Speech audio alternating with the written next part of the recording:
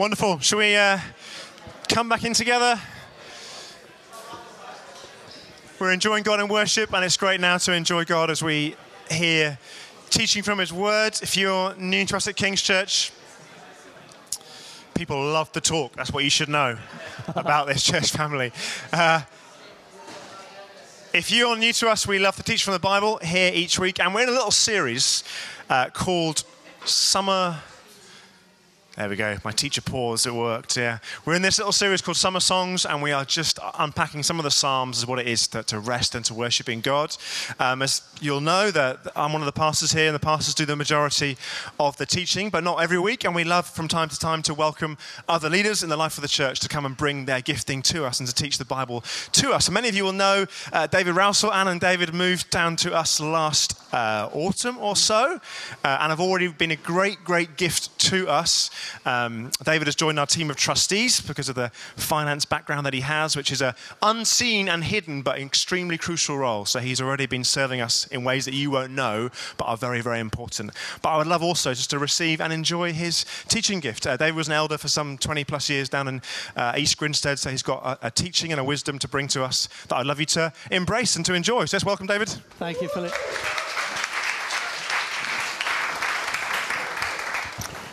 Well, thank you, and thanks for the opportunity to share some thoughts this morning.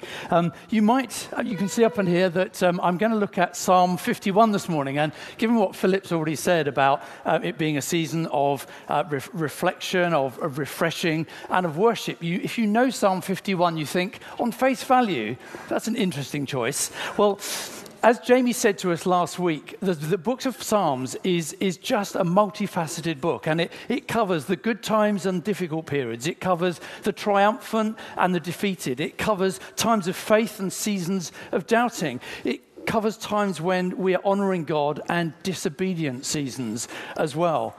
But all with the same aim, to lead us to a point of dependence upon God, reliance on Him, and ultimately praise towards Him. And what we're going to do this morning is we're going to unpack Psalm 51, which starts with a man who is on his knees before God, but we see wonderfully restored to praise and adoration and worship as he works through the issues that he's brought on himself, but then God gloriously restores him into. And I also just want to remind you, if you were here last week, then Katie brought a brilliant word about chains falling off in our worship. And I just want to remind you of that again today, that as we worship, as we press in to this psalm today, I believe God will release some chains. I believe that whether you're not yet a Christian, you're not yet a believer, then there's some chains maybe that God will help you to shrug off. But if you've been a Christian for a while, maybe too, there are some things that God will help you to just to shed this morning, just to press back in to a really vibrant, worshipful relationship with God. So let's look at the psalm. Let's start in those first few verses. And this is David. This is David on his knees with an acute sense and awareness of his own sin.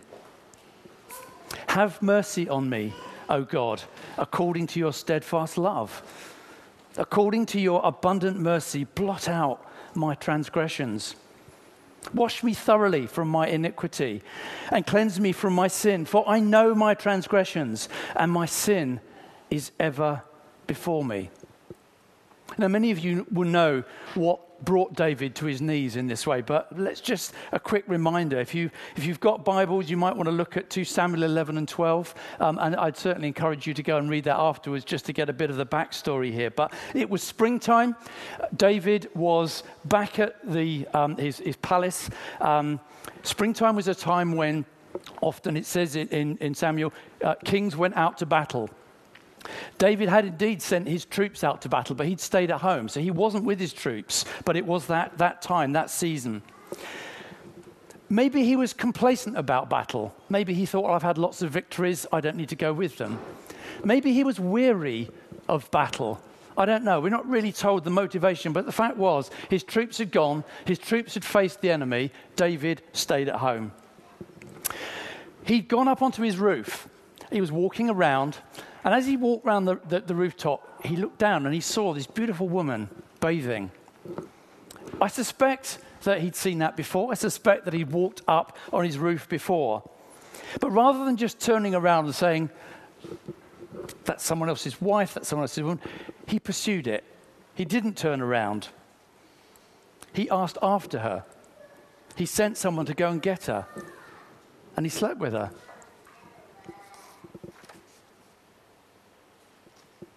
I wonder whether David had been thinking about that when he stayed at home. Whether he'd remembered other times he'd seen things perhaps he shouldn't have done from the rooftop.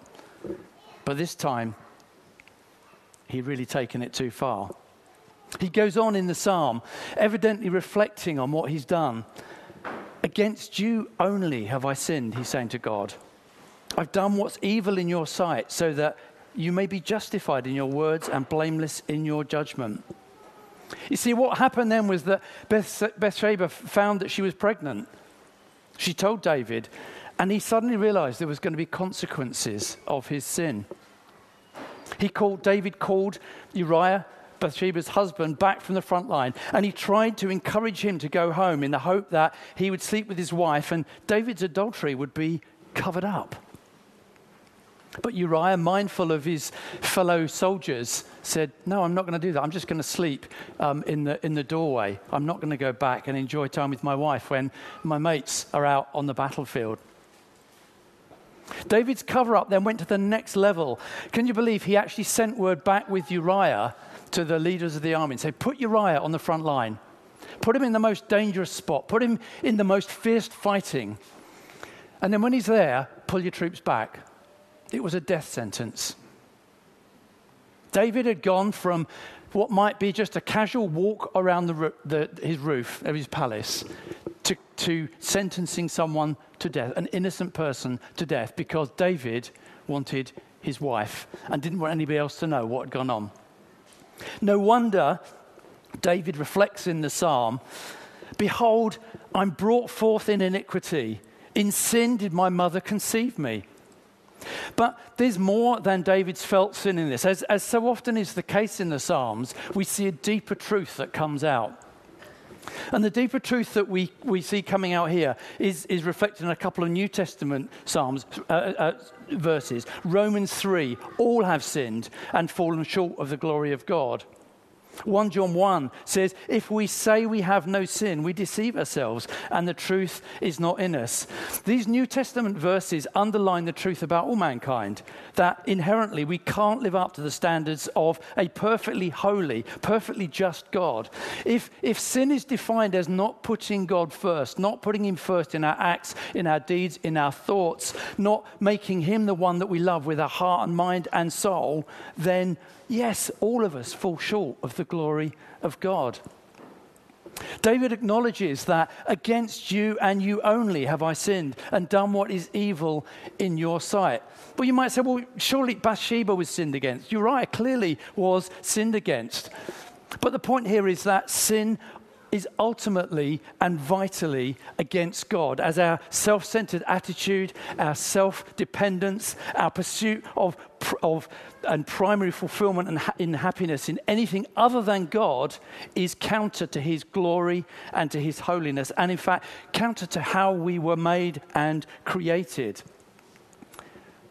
That first point of being for God and only for God is reflected back in Psalm 51. Behold, you delight in truth in the inward being, and you teach me wisdom in the secret heart. But David goes on and continues to reflect on his sin, no doubt recalling the words of Nathan, who confronted David's sin. He told David of a rich man who owned many things, many sheep, many cattle, who had a friend come to feast with him. Rather than using one of his own animals, he took the ewe of a poor man, he commandeered it, he sacrificed it, and they used that as the feast. David was outraged when he heard Nathan's story. He said, who is this man? He needs to be dealt with. Nathan said boldly, perhaps, to the king, you are that man. The light dawned for David. He was appalled at his sin. And he doesn't try and he doesn't promise to try and do better next time or try and make up for his errors by promising service or sacrifice, but he makes the only plea that he can. For you will not delight in sacrifice, or I would give it. You will not be pleased with the burnt offering. The sacrifices of God are a broken spirit, a broken and contrite heart. O God, you will not despise these things. Purge me with hyssop, and I shall be clean. Wash me, and I shall be whiter than snow. This is David, God's anointed king, chosen because he had a heart after God. This is the man who is now on his knees before God. David, who danced before God in worship when the ark was brought up to the temple. David, who was the author of so many other songs in the books of Psalms, declaring the wonders of God, his majesty, his holiness, his worthiness to be worshipped. This is the David who we now see on his knees. This is the David who knew the presence of God. He'd seen and felt God's tangible presence. He'd heard God's favor towards him, again through Nathan, the man who now brought God's rebuke to David. How is David feeling? What's going through his mind as he composed this song, as he meditates on what he's done and on the character of God? This is where he goes. This is verse 8. Let me hear joy and gladness. Let the bones you have broken rejoice. Hide your face from my sins and blot out my iniquities. Create in me a pure heart, a clean heart, O God, and renew a right spirit within me. Cast me not away from your presence and take not your Holy Spirit from me. You see, the stakes for David are huge. He's realizing that he's put his treasured relationship with God at risk. His sin has put a wedge between him and his Father God. He says, restore to me the joy of your salvation. Uphold me with a willing spirit. Then I will teach transgressors your ways, and sinners will return to you. David is a worshiper by heart, but he's lost his salvation song because of his sin. His sin was constantly before him. He was racked with guilt. He had no peace before God. But he knows that if God can remove his guilt, then he'll be able to worship again. Deliver me from blood guiltiness, O God of my salvation, and my tongue will sing aloud of your righteousness. O Lord, open my lips, and my mouth will declare your praise. He might have got some short-term pleasure from pursuing Bathsheba, but he was now facing the much more serious consequence of a long-term separation from God. But you know what? The amazing thing is, we see God's grace and mercy at work. David wasn't cast aside by God. Could have so easily happened, but he experienced restoration and reconciliation. Yeah, there was a consequence for his family and for his reign, but he was restored. God had not forgotten his promise to David through Nathan, in which he said, I will raise up one of your descendants, one of your own offspring. I will make his kingdom strong. He is the one who will build a house, a temple. I will secure his royal throne forever. You see, again, in this psalm, we have a bigger picture at work in the life of David. There's this bigger, long-term picture going on. Of course, what Nathan was talking about in that promise, what God was telling David, was about Jesus, one of David's descendants. And we have this amazing truth that David is able to benefit from the future act of one of his own descendants. It's quite amazing. Jesus' accomplishment on the cross, although in the future from David's perspective, was an eternal accomplishment that came back and allowed him to experience the grace of God in the present, in that moment. You know, Psalm 51 again, look at that next level of depth in there. Psalm 51 again hints at some of the specifics of the cross. The Father did turn his face away from Jesus because he took all the sin of mankind so that we would know the smile of the Father forever. Jesus was cast out of the Father's presence in order that we might enjoy his presence forever. So the Bible tells us about sin and Jesus' remedy for it. And Romans is a fabulous book. It's probably one of my favorites. But particularly Romans 5 talks about verse 6, while we were still sinners, Christ died for us. And then a few verses later, as one man's trespass led to condemnation for all men, so one man's act of righteousness leads to acquittal and life for all men. For as by one man's disobedience many were made sinners, so by one man's obedience many will be made righteous. That's what Jesus has accomplished. The Bible's using legal terminology. Colossians 2, and you who were dead in your trespasses, God made alive together with him, having forgiven all our trespasses or sins, by cancelling the record of debt that stood against us with its legal demands. This he set aside, nailing it to the cross. It's wonderful when you get into the richness of what's being talked about here, the richness of what was accomplished on the cross. One single act of sin or selfishness, in short, anything that falls short of God's perfect, holy standing, makes us guilty. But by putting our faith in Jesus, one act of self-sacrifice, when he took on the full punishment of all sin, means that we are legally guilt-free, righteous, accepted, free of debt because of Jesus. That's the truth of the gospel. That's what all of us benefit from. That's what David was able to benefit from in the beauty of the way that God works in the future from David's perspective, bringing to bear that grace on the cross back into David's life. There's no requirement for religious acts, for ritual, but a call to put God first in all that we do, think, and adore.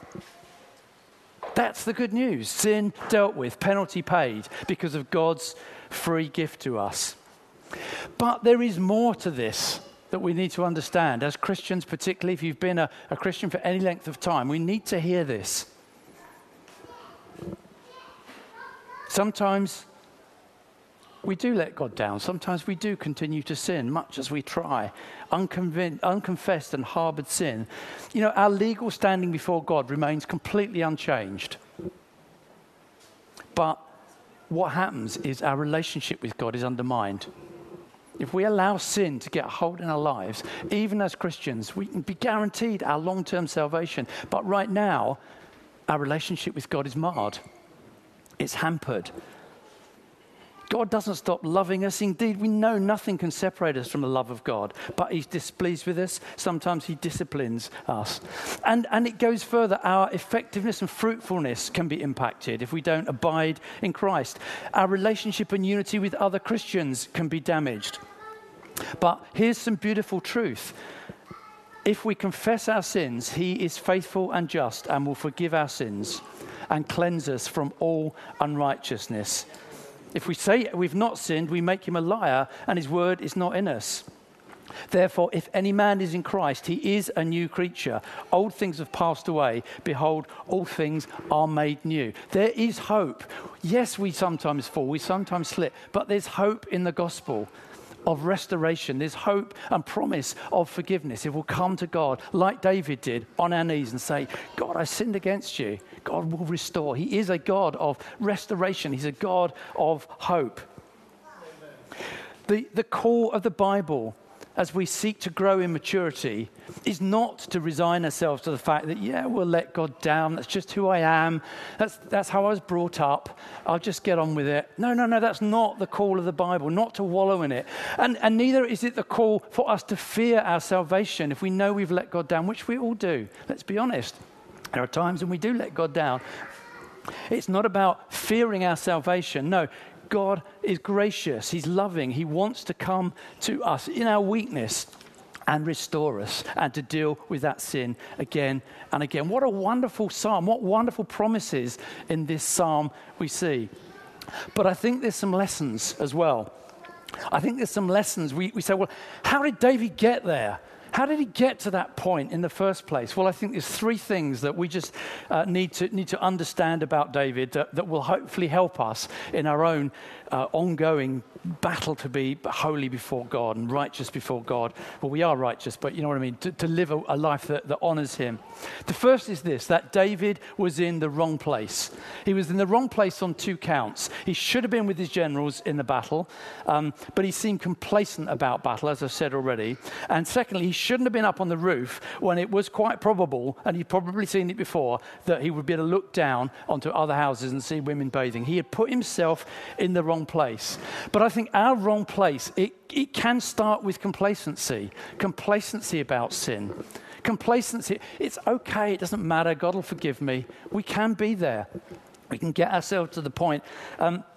Maybe it's a wrongly understood theology of grace.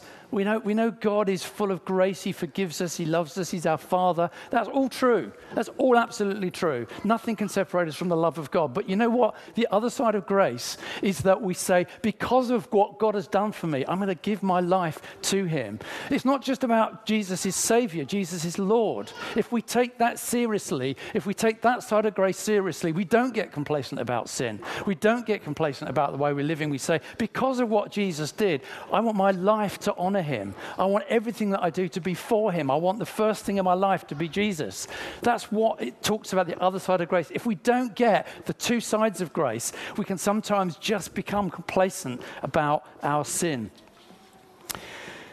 We lose sight of God's holiness and the fact that we're his ambassadors, his representatives, and we're called to be a people set apart for his glory.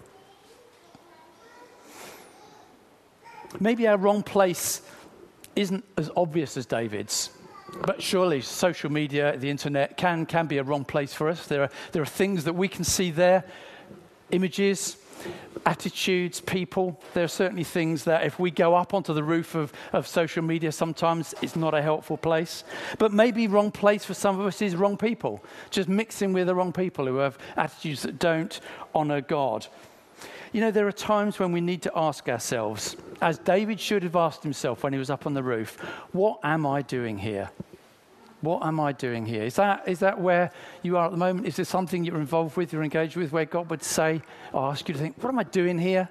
I'm just exposing myself to unnecessary temptation, exposing myself to things that I shouldn't be seeing or looking at or hearing. It's a call to all of us to be constantly asking that. But the second thing to learn from David was that he pursued that temptation. Okay, so he was in the wrong place. He saw the wrong thing, but he could have just turned his back and walked away. He didn't do that. He pursued it. He took it to the next and to the next and to the next level. But again, the Bible gives us hope. You say, I've been there, I know. How can I do that? How can I resist? I always get slipped. That's my weak spot. I can't cope with that. The Bible is very clear. We do not have a high priest who is unable to sympathize with our weaknesses, but one who in every respect has been tempted as we are, yet is without sin. And in Corinthians, no temptation has overtaken you that is not common to man. God is faithful, and he will not let you be tempted beyond your ability. But with temptation, he will also provide you with a way out. Amazing. God gives us that way out. And that leads me to the third and potentially a remedy that we can maybe put into practice. The third learning point from David is that he had a blind spot. He didn't see this sin on his own. It needed Nathan to point it out to him. I've got a friend Simon, who used to lead the church in East Grinstead. I was on the leadership team there with him. And we made a bit of a pact to each other to actually call out in one another if we saw attitudes that were wrong, behaviors that were inappropriate for where we were. He used to call me his Muppet friend, not because he thought I was a Muppet, but he said, if you ever see me doing something stupid, tell me that I'm a Muppet. And that was a serious question. So we had made that commitment to one another. And there were times over the years where we would call each other out on things. It might have been an attitude, it might have been an act, it might have been something that was said or something that was done, or even a lack of stepping into something that God had for us, a lack of taking risks, a lack of being in faith for something. That friendship is hugely valuable. We didn't spend hours and hours together, but we knew each other well enough just to say, Simon, David, actually, what are you doing here? And maybe for some of us, particularly if we've got an area where we know is a bit of a weak spot, we need to find a Nathan. We need to find someone who is bold enough to say to us, you're being such a muppet. Yeah, what are you doing here? What are you doing here? It's not honoring God. It's not growing you in your walk with God. What are you doing here? So maybe that's a challenge for some of us that we need to think about that, pray about that, and say, is there someone where we can actually find that relationship and that friendship? David had a blind spot, and he needed someone to point that out to him. So as we come to the end of this psalm, I suppose the question is, if David's asking God to give him a broken, a contrite heart, well, what is that? He says, the sacrifices of God are a broken spirit, a broken and contrite heart. Oh God, you will not despise these things. Tim Keller, I've got so much time for Tim Keller. He says some such helpful things. And actually, just by way of aside, there's a wonderful book which I'm working through at the moment. It's a year's devotional on the Psalms. It's called The Songs of Jesus. Interesting book on the Psalms, Songs of Jesus, fabulously drawing out so much truth and life lessons from it. I'd highly recommend it. It's also called My Rock, My Refuge in a more recent publication. Anyway, that's a bit of an aside. Tim Keller says this: a contrite heart is a heart that knows how little it deserves, yet how much it has received. To know only the first truth is to be self-loathing. To know only the second is to be self-satisfied. And both kinds of hearts are self-absorbed. David is talking instead about hearts broken by costly, free grace, knowing both how lost and how loved we are. It gets us out of ourselves, freeing us from the need to be constantly looking at ourselves. When our lips are opened, we don't speak of ourselves, but we speak of God's praise. In short, if we truly understand our salvation, we will praise God. We will lift our hearts and our hands in worship. C.H. Spurgeon, another quote. This is 150 years ago. Little chapel in Newington that he was preaching something like his 3,500th sermon. Amazing. But he spent the most of the sermon talking about the wonders of Jesus on the cross and the truth of salvation. And then he says this: if we truly grasp that salvation, all on earth who are saved and all in heaven who are saved will ascribe their salvation entirely to the ever-blessed God.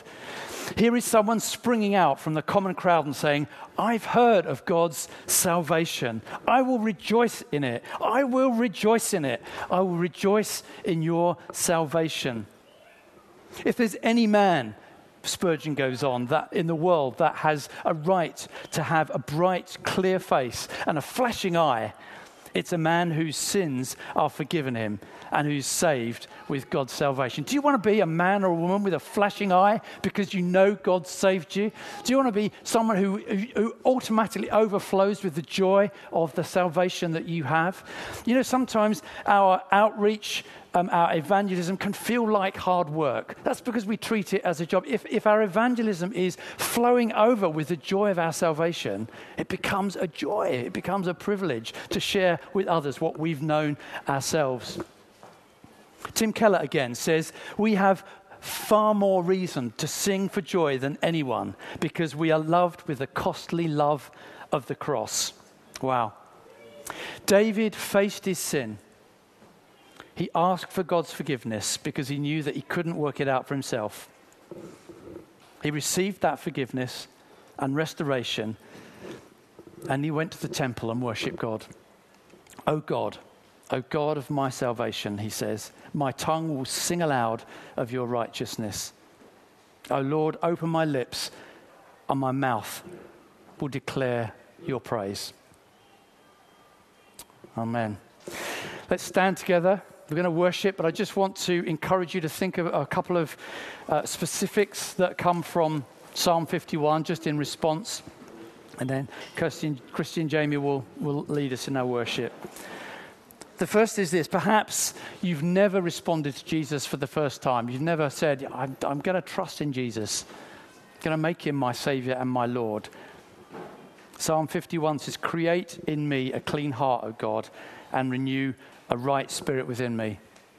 There's an opportunity this morning to do that for the first time, for God to transform you, to fill you with his spirit, to let you know the joy of salvation for the first time. If that's you, I'd love to chat with you afterwards. Come and find me, come and find Philip, one of the other leaders here. We'd love to lead you through that. But for many of us in the room who have been Christians for a long time, verse 13 in Psalm 51 says, "Restore to me the joy of your salvation. Uphold me with a willing spirit." And maybe for many of us, that's where we are this morning. We just need to say, "God, would you just show me again the joy of your salvation? Would you show me again the thrill of what Jesus did on the cross, and let me respond in worship to that?" Let's bring our sin before God if we're conscious, if we're aware of anything specific that God will highlight to us. But let's ask God to stir us in our worship because of what Jesus did on the cross. Hallelujah.